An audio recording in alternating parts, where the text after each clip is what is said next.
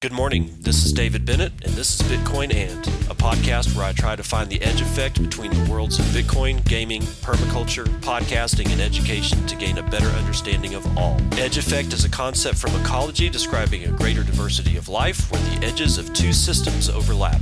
While species from either system can be found at the edge, it is important to note there are species in the overlap that exist in neither system, and that is what I seek to uncover. So join me in discovering the variety of things being created as Bitcoin rubs up against other systems.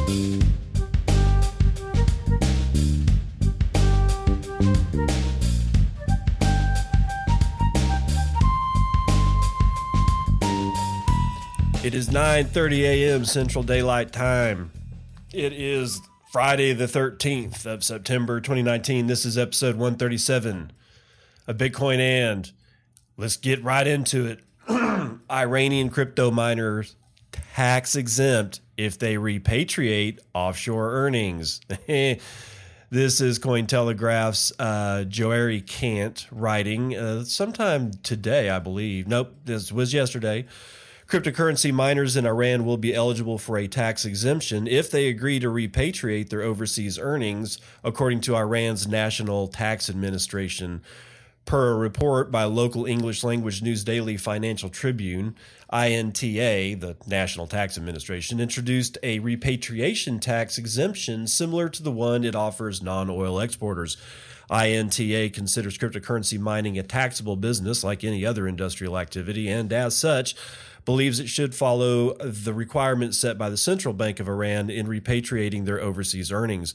Per the Financial Tribune, Iranian miners think that the government's concern over the possibility of capital flight is disproportionate. They reportedly claim that 70 to 80% of the revenue from their activities goes back into the production cycle. Cryptocurrency mining has become a lucrative business in Iran in recent years due to extremely low electricity prices. Each kilowatt hour costs only 0.05 cents, while 1 kilowatt hour in the United States costs an average of 12 cents, and in some states, 33 cents.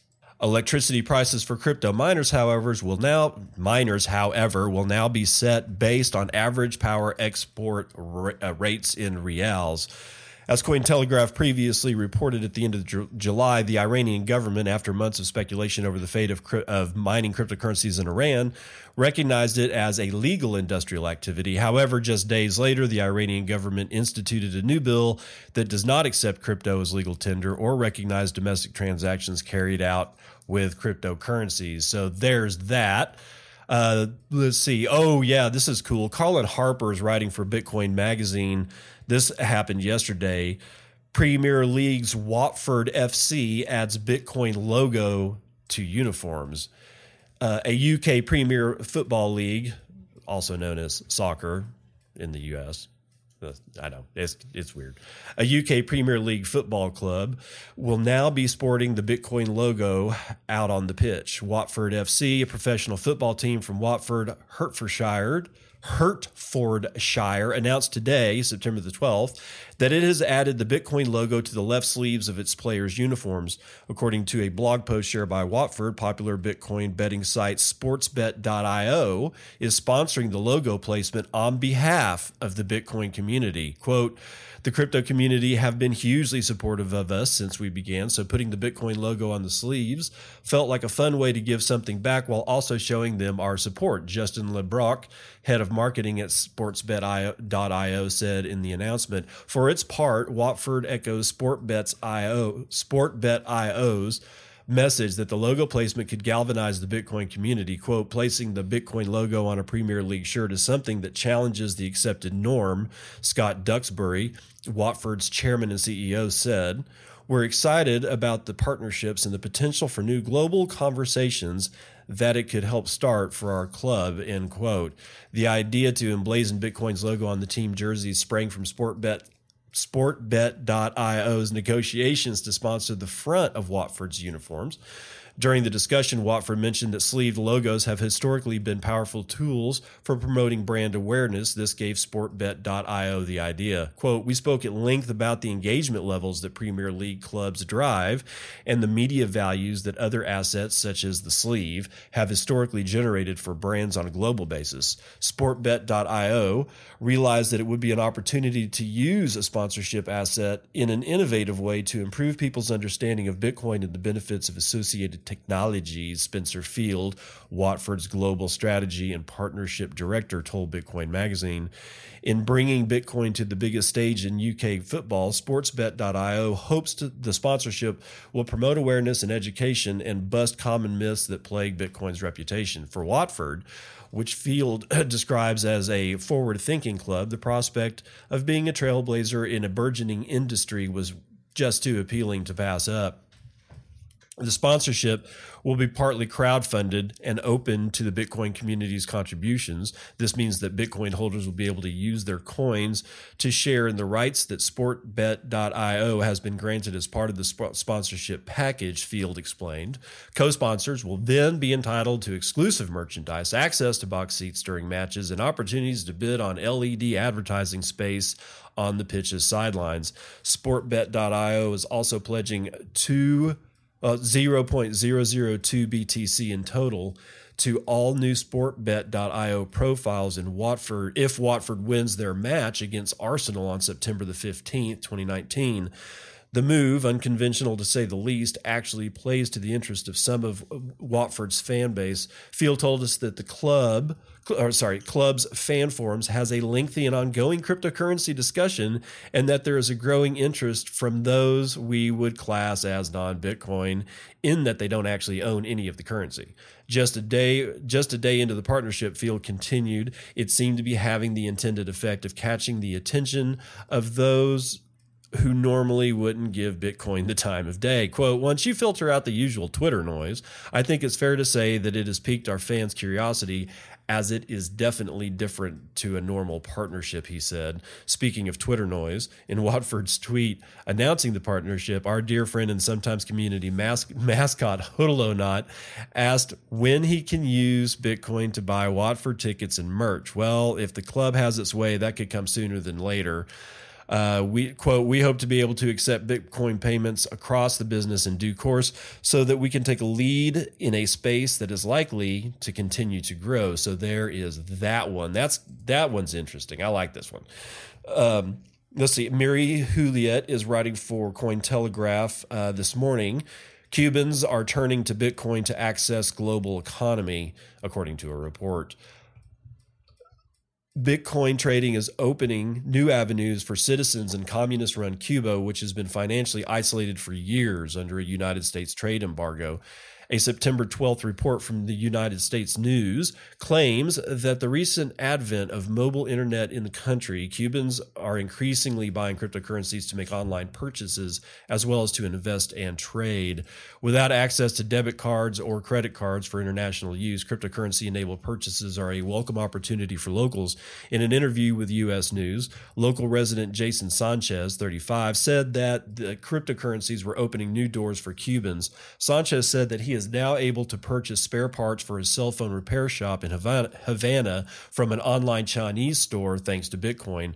Alex Sobrino, 33, the founder of Telegram channel Cuba Crypto, estimated that roughly 1,000 Cubans were using cryptocurrencies. Quote, "We are using crypto to top up our cell phones to make purchases online, and there are even people reserving hotel rooms," end quote.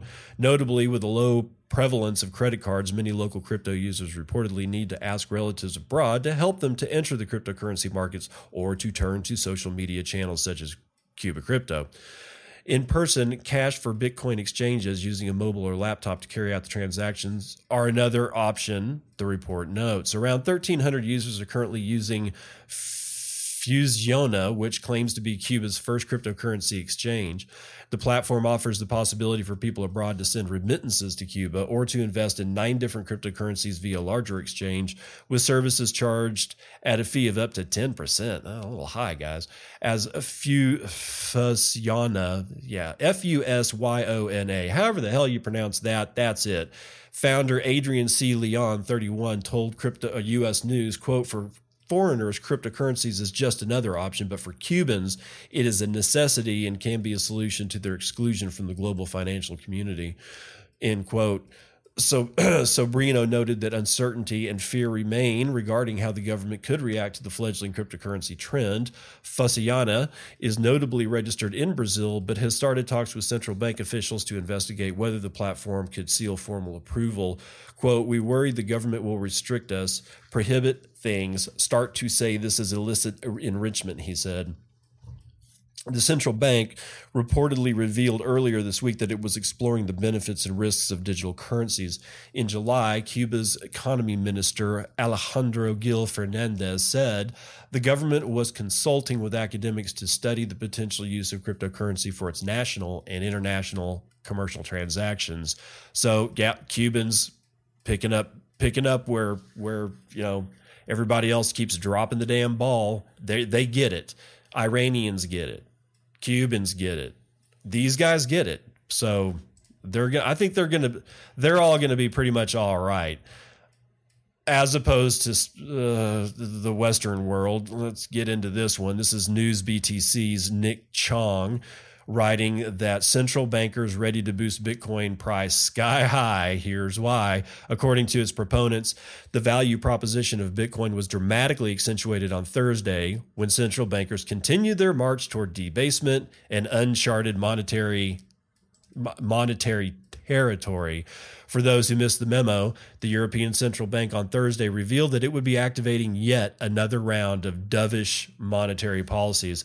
While cryptocurrencies were created to be abstracted from the ins and outs of the fiat world, analysts say that this move by the ECB, coupled with similar steps from other leading central banks, should only prove the need for Bitcoin. According to a report from CNN, the monetary body overseeing the euro cut its interest rate for deposits by 10 basis points to negative 0.5%. Simultaneously, the central bank revealed that it would be starting another round of quantitative easing, promising to purchase some 20 million euros worth of bonds and other financial assets every month in hopes that the economy will remain stimulated. It's like a drug addict, man. This comes after President Trump called for the Federal Reserve, which is technically not a governmental organization, to, quote, get our interest rates down to 0 or less, end quote. What's crazy is that Alan Greenspan, the former chairman of the American Monetary Authority, had argued that it won't be long before rates go negative in the U.S. It's coming, people. It's coming. Also, the ECB's move to inject more liquidity into their flagging economy comes amidst news that the People's Bank of China will start cutting rates as early as next week. Bitcoin proponents immediately responded to all this news with dismay, showing the irrationality of these policies, which they claim will amount to a catalyst for an increase in the value of non-fiat monies. Travis Kling, a former institutional investor turned head of crypto fund Ikiagi, wrote that the ECB, by buying 20 million euros worth of assets, is injecting more money in the economy than the 30-day circulating supply of Bitcoin. Wow. Kling writes that all money printing mentioned earlier is effectively, quote, a race again amongst central bankers to devalue their currencies as soon as possible. He writes that the entire world racing to see who can devalue their fiat currency the fastest. Assets with provable scarcity should begin to shine. By this, he is obviously referring to something like Bitcoin. As Kling said in a recent event, quote, Bitcoin is currently a risk asset, but it's a risk asset with a specific set of investment characteristics that will only become more attractive the more irresponsible monetary and fiscal policy becomes, end quote. Indeed, countless analysts have said that the further central banks, Indeed, countless analysts have said that the further central banks try and print money, the further Bitcoin will climb. Tom Lee of Fundstrat has stated that these moves from the Federal Reserve and its ilk to cut rates will only increase the level of capital entering the Bitcoin markets. Henry Sender of the Financial Times has corroborated this. She wrote, Henny Sender. She wrote in a column for the Nikkei Asian Review that the cutting of rates and the use of open market operations, which amount to competitive currency devaluations in the name of reflating economies, are driving up the price of Bitcoin. And why wouldn't it? My God almighty. More coming out of the EU. Marie Huliet's writing for Cointelegraph this morning that the EU needs its own digital euro coin to compete with Libra, says France. My God. French Finance Minister Bruno Le Maire, has said that Europe should consider its own public digital currency that could challenge Facebook's Libra. The minister's remarks, the latest in a series of vocal misgivings about the social media giant's cryptocurrency plans, were reported by Reuters on September the 13th. At a meeting of the EU finance ministers in Helsinki, Le Maire told reporters that he would be discussing the issue of a possible European public digital currency with his fellow European ministers next month. He also reiterated his concerns that the proposed Libra stablecoin could pose risks for the consumers, financial stability, and even the sovereignty of the European states. Le Maire urged the European bloc to push ahead with its work to cut the cost of cross-border payments. As Reuters notes, real-time payments in the Eurozone have been available as of 2017, but the scheme has only drawn participation from roughly half of the bloc's banks. Moreover, the project currently remains largely implemented for domestic payments. Aside from these proposals, Le Maire said that the bloc needed to rethink its approach toward regulating cryptocurrencies at an EU level, repeating his calls to refuse to authorize Libra's launch in the European Union.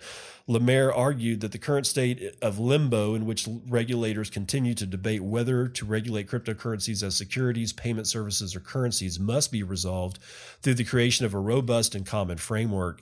Given this legal uncertainty, a spokeswoman for the EU Commission reportedly told Reuters that with the publicly available information on Libra, it is currently not possible to say which exact EU rules would apply.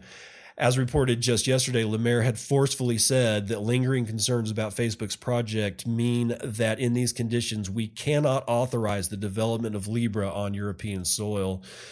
He has previously said that he would ask for guarantees from Facebook that Libra would not be exploitable for illicit activities and characterized the proposed stablecoin as a, quote, attribute of the sovereignty of the states, end quote.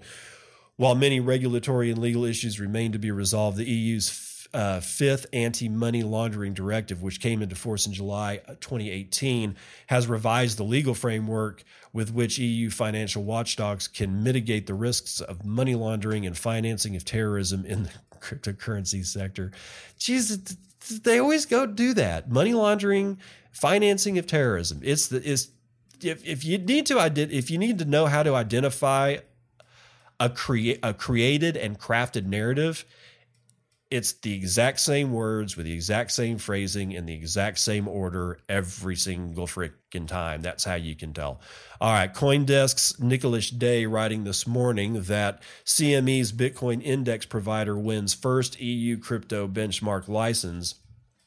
God, all these people are so all over the place with how they think about this. They're banning shit with one hand and then giving licenses out with the other. It's just bizarre.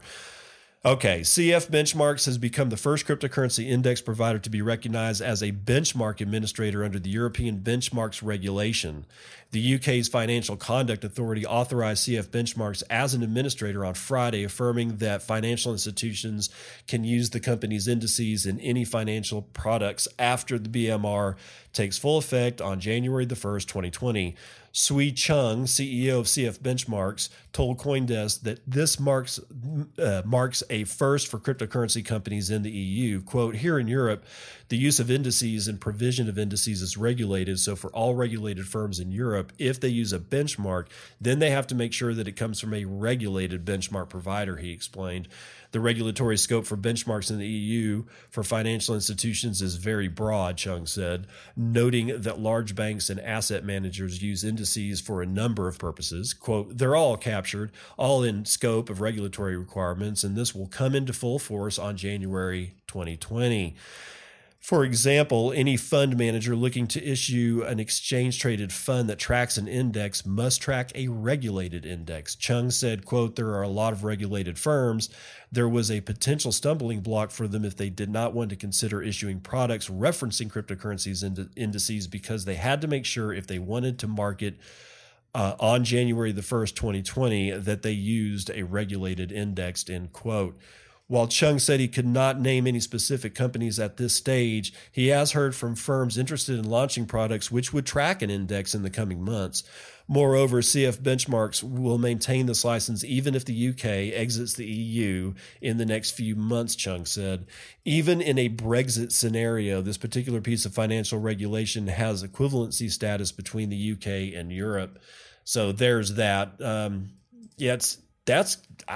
I don't know. I mean, I think it's good because it's like, we're getting into, corporate adoption, and that's going to be important as any other type of adoption is. Let's see. CoinDesk, Daniel Palmer writing this morning that cyber criminals are selling hacked fiat money for Bitcoin at 10% of its value. It's probably not even worth that. Okay, there's now an underground service catering to criminals that lack the skills or nerve to hack into online accounts to steal funds. According to a September report from a security as a service firm, Armor, hackers on dark markets are now selling fiat cash for fractions of its worth to avoid the risk of dealing with the money themselves. Armor's threat resistance unit research team said in a report, quote, there are plenty of hackers willing to simply transfer stolen funds to the bank account or PayPal account of your choice or send you the funds via Western Union, end quote. The team said that the new service had been spotted within the last year and it has bloomed into a, quote, key offering on the dark web. Those using the service will get what appears to be a real bargain, gaining cash for Bitcoin at roughly 10 to 12 cents on the dollar. For example, a customer can pay the seller $800 in Bitcoin and $10,000 will be transferred to their account of choice. Aside from being cheap, the service makes things much simpler for customers since they no longer have to buy stolen online bank account credentials, set up a Money Mule account to receive the funds, and log into the stolen account to transfer the money. Armor calls it a seamless turnkey money laundering service. There is a reason dark web sellers are offering such low prices, of course. The service appeals to sellers because they are not taking possession of the funds themselves. Just transferring the cash puts the bulk of the risk on the buyer. More generally, the report says that Bitcoin is still the most popular cryptocurrency, being used almost exclusively in dark web transactions. Cryptos with more privacy features like Monero, Dash, and Zcash are sometimes used, but tend to require more technical expertise on the part of the victims, Armor said. And shitcoiners, I've never heard a better way to describe shitcoiners than the use of the word victims. They are absolutely they are victims. Oh my God. Let's see. Let's get this one going on this is out of decrypt.co. Nawaz Sulmanji is writing that Bitcoin's Lightning Network growth picks up. Let's see here. Bitcoin's Lightning Network is growing again, with both the number of network nodes and payment channels on the rise over the last 30 days. At its core, the Lightning Network is a decentralized system for instant and high-volume Bitcoin micropayments, with payments as low as 1 Satoshi being able to be instantly settled on the network. It's regarded as one of the key ways Bitcoin will be able to scale to support millions of payments and users per day. According to data site 1ML, the number of Lightning nodes has increased by 3.5% to reach an all-time high of 9,863. These are computers plugged into the network that help keep it running. Payment channels are also seeing substantial growth on the Lightning Network. These are, in essence, connections between nodes that help Bitcoins get from one person to another. The total number of channels is up over 16% to 36,271. Now, 60% of all the nodes on the network have active payment channels. The growth of the nodes with active channels is an especially positive development for the network it demonstrates that people are not just setting up and running network nodes, but they are also opening and closing payment channels regularly. This helps the network to route transactions and earn the node owners some fees for the transaction they process. It's not all good news, however, as the total number of Bitcoin locked up in the network today stands at 828 BTC, or about $8.3 million US.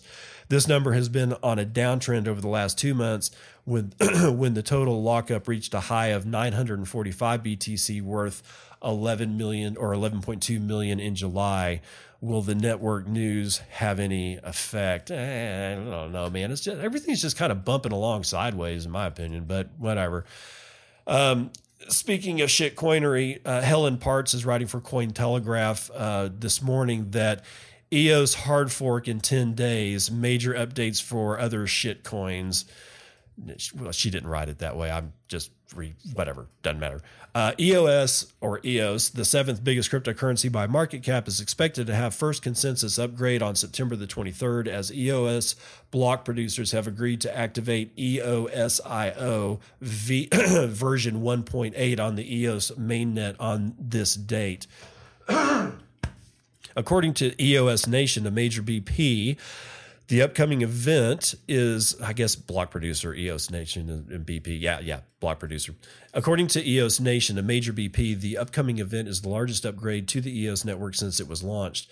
It is also the first update to require a hard fork. Be careful with those forks, brother.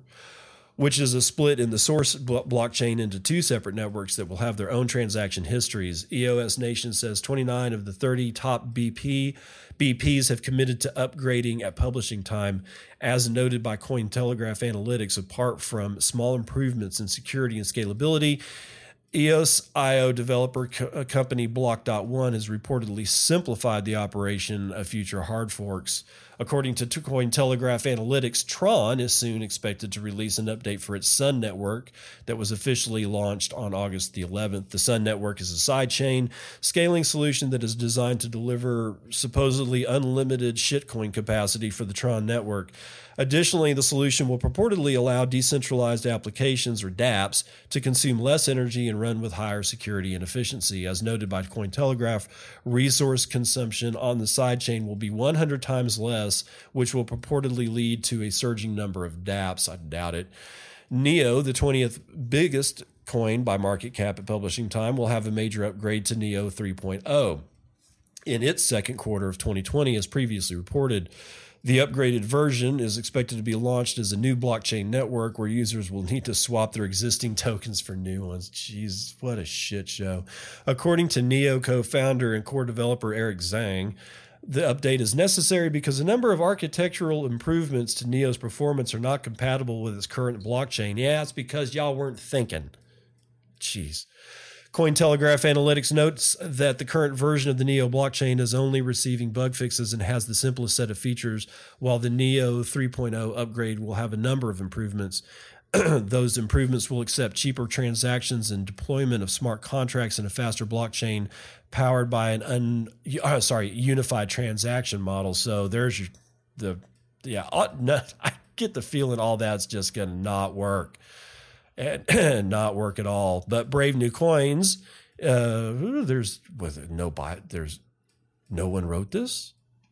Oh, come on, guys. You got to put the author's name on here. Okay. Brave New Coin is writing as of yesterday that the demographic tide is turning. Millennials are increasingly turning away from traditional investments towards Bitcoin and crypto assets. Recent surveys conducted by social trading platform eToro confirm that younger investors are becoming more comfortable with crypto as a potential investment class. Millennials have less disposable income, less real wages, and they face much higher living expenses, housing, and education costs when compared to their parents. As a result, they have less faith in the status quo and are less likely to trust banks, big business, and advertising. Despite the threat of hacks, scams, and volatility, millennial online traders are already more likely to trust crypto exchanges over the U.S. stock market and are more likely to turn towards Bitcoin during a recession. If a recession does loom into view, according to eToro, 40% of millennials said that they would prefer to invest in crypto assets. 50% of Gen Z said they would choose real estate, while 38% of Gen X would hedge with commodities. A survey of 1,000 online traders based in the U.S. found that 43% of millennial online traders trust crypto exchanges more than U.S. stock exchanges. The same survey found that 77% of Gen X respondents trust stock exchanges more.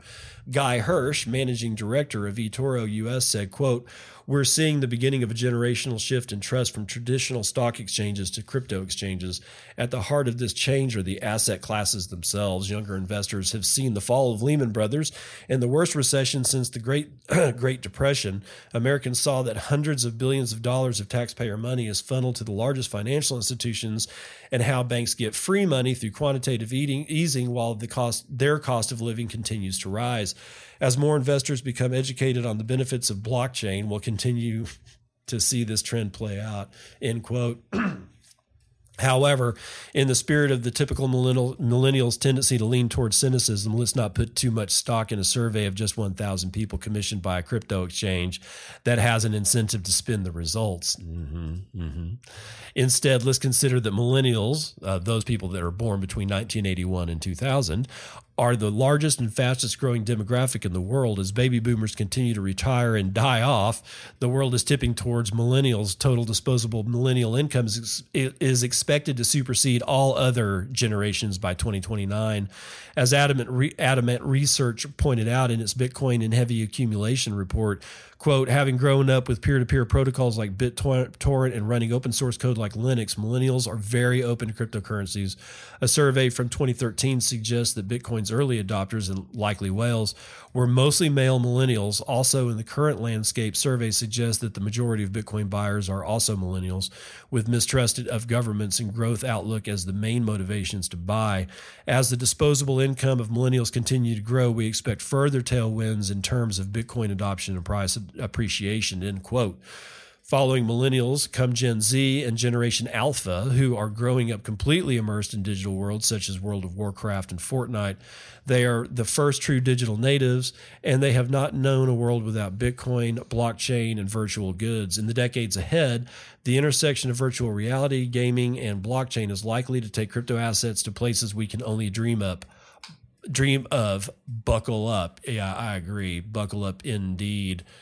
Okay, back to France and cryptocurrency and Bitcoin. Adrian Zmunsky is writing for Cointelegraph, of course.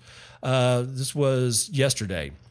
France won't tax crypto-only trades, will tax crypto to fiat sales.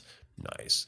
French Economy Minister Bruno Le Maire said on September the 12th that French authorities won't tax crypto to crypto trades, but will tax when cryptocurrencies are sold for fiat currency. Bloomberg Tax reported on Le Maire's declaration on September the 11th. Per the report, he noted, quote, "We believe that the moment the gains are converted into traditional money is the right time to assess tax," end quote. The author of the report also explains that such an approach to taxing cryptocurrency trading would help with tracking transactions, which he believes to be a common challenge in crypto-to-crypto trading. Le Maire also reportedly addressed value-added tax application to cryptocurrencies.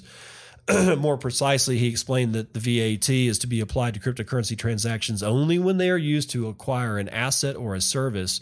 France is reportedly already implementing the new approach to cryptocurrency taxation. As Cointelegraph reported at the end of August, Portugal's tax authority has clarified that both cryptocurrency trading and payments in crypto will not be taxed in the country. Portugal about to get a whole bunch of people moving there. Also in August, a tax bill seeking to allow the exclusion of gain or loss on like-kind exchanges of virtual currency have been introduced in the United States House of Representatives. Yeah, we'll see how far that one goes. And that's going to do it for the morning roundup.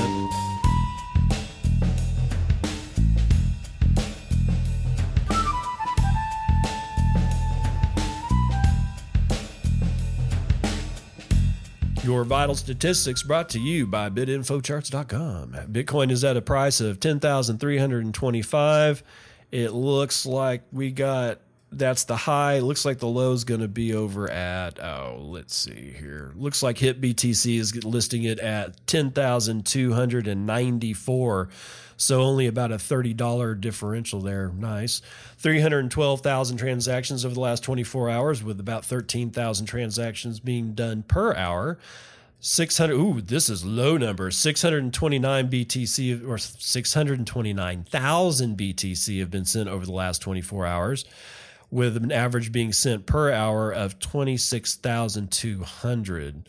Average transaction value is about 2 BTC, and the median transaction value is at 0.029 BTC, or right around $300. Block time is low at 9 minutes and 14 seconds. And it looks like 0.16 BTC are being taken on a per block basis in fees, and overall fees in the last 24 hours is 25 BTC. We've lost 6% of the hash rate in the last 24 hours, but we're still at 88.2 exahashes per second. Last GitHub commit was sometime this morning. Ethereum is at 179, Bcash is at 297, Litecoin is at 68, BSV is at 117, Ethereum Classic is at 6.25, and Dogecoin gained a little bit at 0.0025. 24,000 transactions or in the last 24 hours beats Ethereum Classic, but pretty much nothing else. My Ethereum Classic's only got 4,000 transactions in the last 24 hours. Shitcoinery. I think I still have like 5 of those stupid things. Okay, mempool.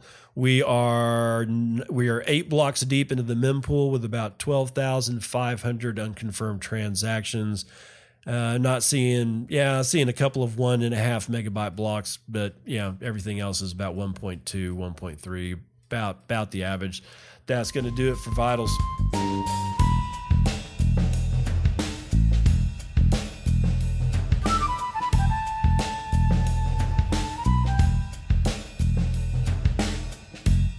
Remember a couple of shows ago, I was talking about Steve Martin being a pretty badass banjo player? You're about to find out why. So this is a story song, and, I'll explain what a story song is, in case you're an idiot.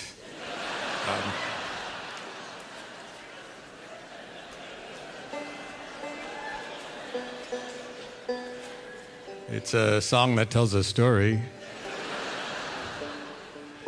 So this is a new one to add to the genre. It's called Pretty Little One.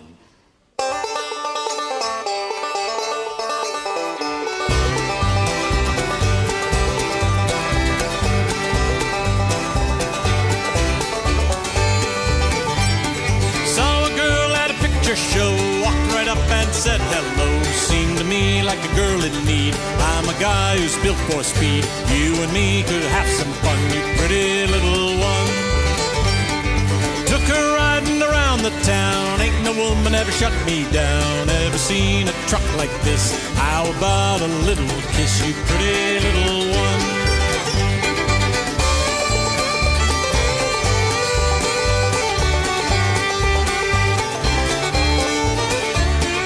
Pretty little one.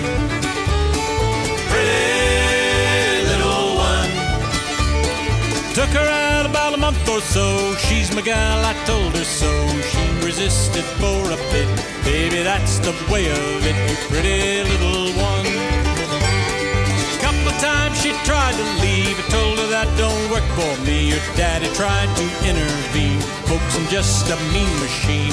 I can handle dumb old pops. What's he done but shovel rocks? I said, baby, that's enough.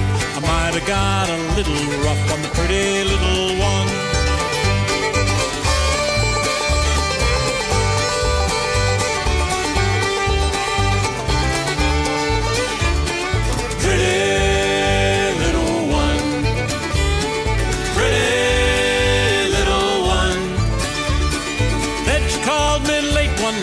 Said it's over, let's not fight.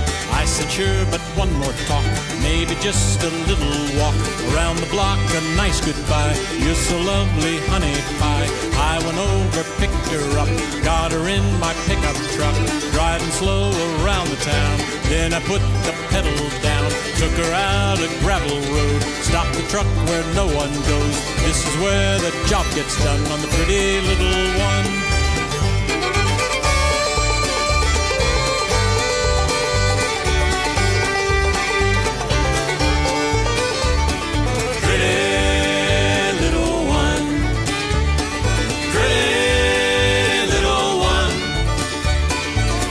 Night that I had seen in the the darkness I felt mean. From my boot I pulled a knife, said I'm gonna take your life.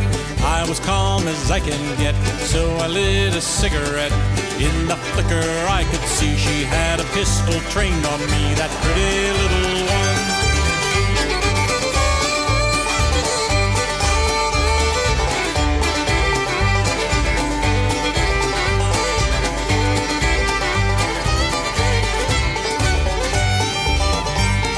I said, mister, I'm no fool. My daddy raised me country cool. Think my papa knows enough. Guys like you think they're tough. He read it easy as ABC. That's when he gave this gun to me. And ever since your truck arrived, my hand's been on this 45. I went at her with my knife. She pulled the trigger, shot me twice. In the heart and in the head. Took half a breast, slumped over dead. She pumped another for good luck, right between my buttercups, that pretty little one.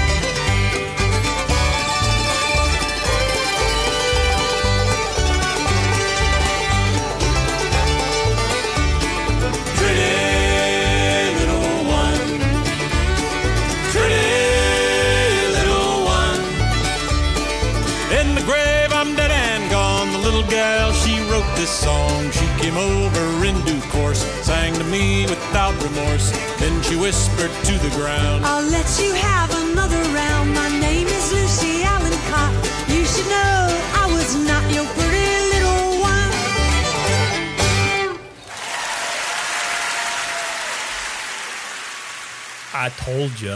I told you he was good. You didn't believe me. No, that son of a bitch is really talented. You're talking about a guy who did this as a gag to, when he was starting out in stand-up. He became hugely popular as a stand-up comedian, then went into making, comedic movies, became even more popular, got so popular that he could stop making comedic movies, and he made a couple of really good movies. Well, obviously, there's going to always be some humor in anything that Steve Martin does, but he became even more popular. He got to the point where he doesn't even do any of that crap anymore. He just plays banjo. Now he's a successful musician. So he went from a stand-up actor to a movie star to a rock star. Well, in the banjo kind of world, but still, I mean, he's playing with some of the best. He's played with Earl Scruggs, right?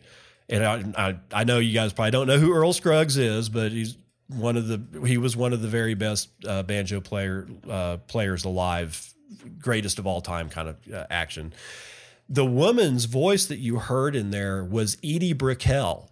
This last song that I just played you, Edie Brickell. If you don't know who she is, she got real popular in the 90s with Edie Brickell and the New Bohemians. They had quite a couple of chart toppers and a few albums, and then they all just went away. It's like they vaporized, and all of a sudden I find this tune, and I'll be damned if it's not Edie Brickell. It blew me away when I figured that one out. But yeah, that's Edie Brickell from Edie Brickell and the New Bohemians playing with a comedian that turned into a movie star that turned into a banjo star. So apparently you can do whatever the hell it is you want with your life. I guess it just takes talent. Who knows? Anyway, so let's just go ahead and scoot all the way through Daily Trainwreck, Terrible Joke Corner, and out. And the reason this is going to be a shorter show is I got to set up for my son's birthday party tomorrow. I got to make sure everything is right, and I got to do stuff. So that's why we're gonna motor on through this thing. All right, your Daily Trainwreck is brought to you by Crypto Bacon, who says because all Bcash needs is another shitty exchange. And he's got a screen grab of this decrypt.co article. What's he talking about? Yeah, this shit coinery at its finest. Roger Ver planning Bitcoin Cash derivatives platform to overtake XRP and Ethereum. Roger Ver is stepping up his efforts to promote the adoption of Bcash after quitting as CEO of Bitcoin.com to be part of its executive board. Bitcoin Jesus has abandoned the Bitcoin kills babies rhetoric to focus on what really matters. Money. Yesterday, David Shin, head of Bitcoin.com crypto exchange, talked to Bloomberg about the Ver-backed firm's intentions to create a BCH derivative platform, establishing partnerships with CFTC-regulated exchanges. Bitcoin.com, though, isn't exactly reinventing the wheel here. The plan, it appears, is to do essentially what BitMEX does for Bitcoin. BitMEX offers several of its trading products in the form of a futures contract with cash settlement, the exchange explains in its futures guide. Ver did not immediately respond to Decrypt's request for comment on the new product. Nevertheless, Shin is sure that BCH derivatives will make the token appealing to institutional investors. Quote, "We'll try to list a BCH future on one of these exchanges that CFTC's regulated too. Therefore, have a product that can be traded into the U.S. with institutional trades," he told Bloomberg. "In theory, we should see more penetration, more users, more trading, and more volume." Good luck, dude. The scheme appears to follow the "if it worked for BTC, it can work for BCH" playbook that Ver has laid out as of late. Just this past May, Ver launched the controversial local Bitcoin exchange, a peer-to-peer Bitcoin Cash trading platform, curiously similar, even in the name, to Local Bitcoins, a peer-to-peer Bitcoin trading platform. Quote, "It's good marketing," Ver told Decrypt at the time. "It explains clearly what we are doing, and it seems like the strategy worked." A few months later, he launched the Bitcoin.com exchange with BCH as the first option, of course, to promote the platform and take a piece of the market share from other more popular exchanges. Ver is actually paying those currently using the platform with a system of negative fees. Jesus. God, it's a clown car. If this BCH-focused BitMEX clone becomes a reality, practically every strategy that worked for Bitcoin would now have a BCH equivalent. The Bitcoin.com team appears confident that this will boost not only adoption of Bcash, but more to the point, its place in the market cap leaderboard. Quote, "Within a year, I want to make that the second or third largest market cap," Shin said. "To get from number 4 to number 3 or number 2, we have to see more volume." Quite an ambitious goal, especially considering that BCH would have to double its market cap to overtake XRP and practically quadruple it to overtake Ethereum. And this ain't 2017 anymore. Yeah, good luck with all of that, Raj. I mean, you can't come up with anything on your own, so I guess just, keep doing what you're doing with, making people believe that your shitcoin is actually Bitcoin, and it's not. Anybody who's listening that doesn't understand this, please stay away from Bcash, or as Roger's calling it, Bitcoin Cash. It's a shitcoin. It has nothing to do with actual Bitcoin. The thing with all the development, the thing with Lightning Network, the thing that actually has SegWit, the thing that is adopting all the technology that needs to be put in place before this son of a bitch can ossify. Yeah, that's actual Bitcoin. Everything with Bitcoin in its name, if it's got Bitcoin in its name and there's another word or a letter in it or something, that's not Bitcoin. That is a shit fork, and they're going to rip you off and relieve you of your money. It's a huge joke. It's just a huge joke, but not as funny as this joke, again by Away Slice. Thank you, at Away Slice on Twitter. Why does Snoop Dogg carry an umbrella with him everywhere he goes? Faux drizzle.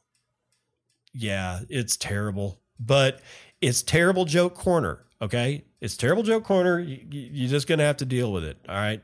Okay, with that, episode number 137 of Bitcoin And is in the can. It's Friday. It happens to be Friday the 13th. Don't let it get to you. But it is Friday. It's the beginning of the weekend, and I hope everybody has a good one, including my son. There's always that thing in the back of a parent's head that you're scared that the invitations that you sent out, that none of his friends are going to come. There's always that fear, and me and my wife are kind of feeling that today. We shall see. It's one of those things. We also live in a fairly small town, so that doesn't make it any better. But still, my son's birthday is actually, the son's birthday party is tomorrow on Saturday. So I don't see, and it's at like an amusement park kind of place thingy. So I don't see any reason why they wouldn't come. But at being a parent is basically being saddled with all manner of guilt and worry about your children. They're worth it though. They're absolutely worth it. With all that said, man, I'm going to see you guys on the other side. This has been Bitcoin and I'm your host, David Bennett. I hope you enjoyed today's episode and hope to see you again real soon. Have a great day.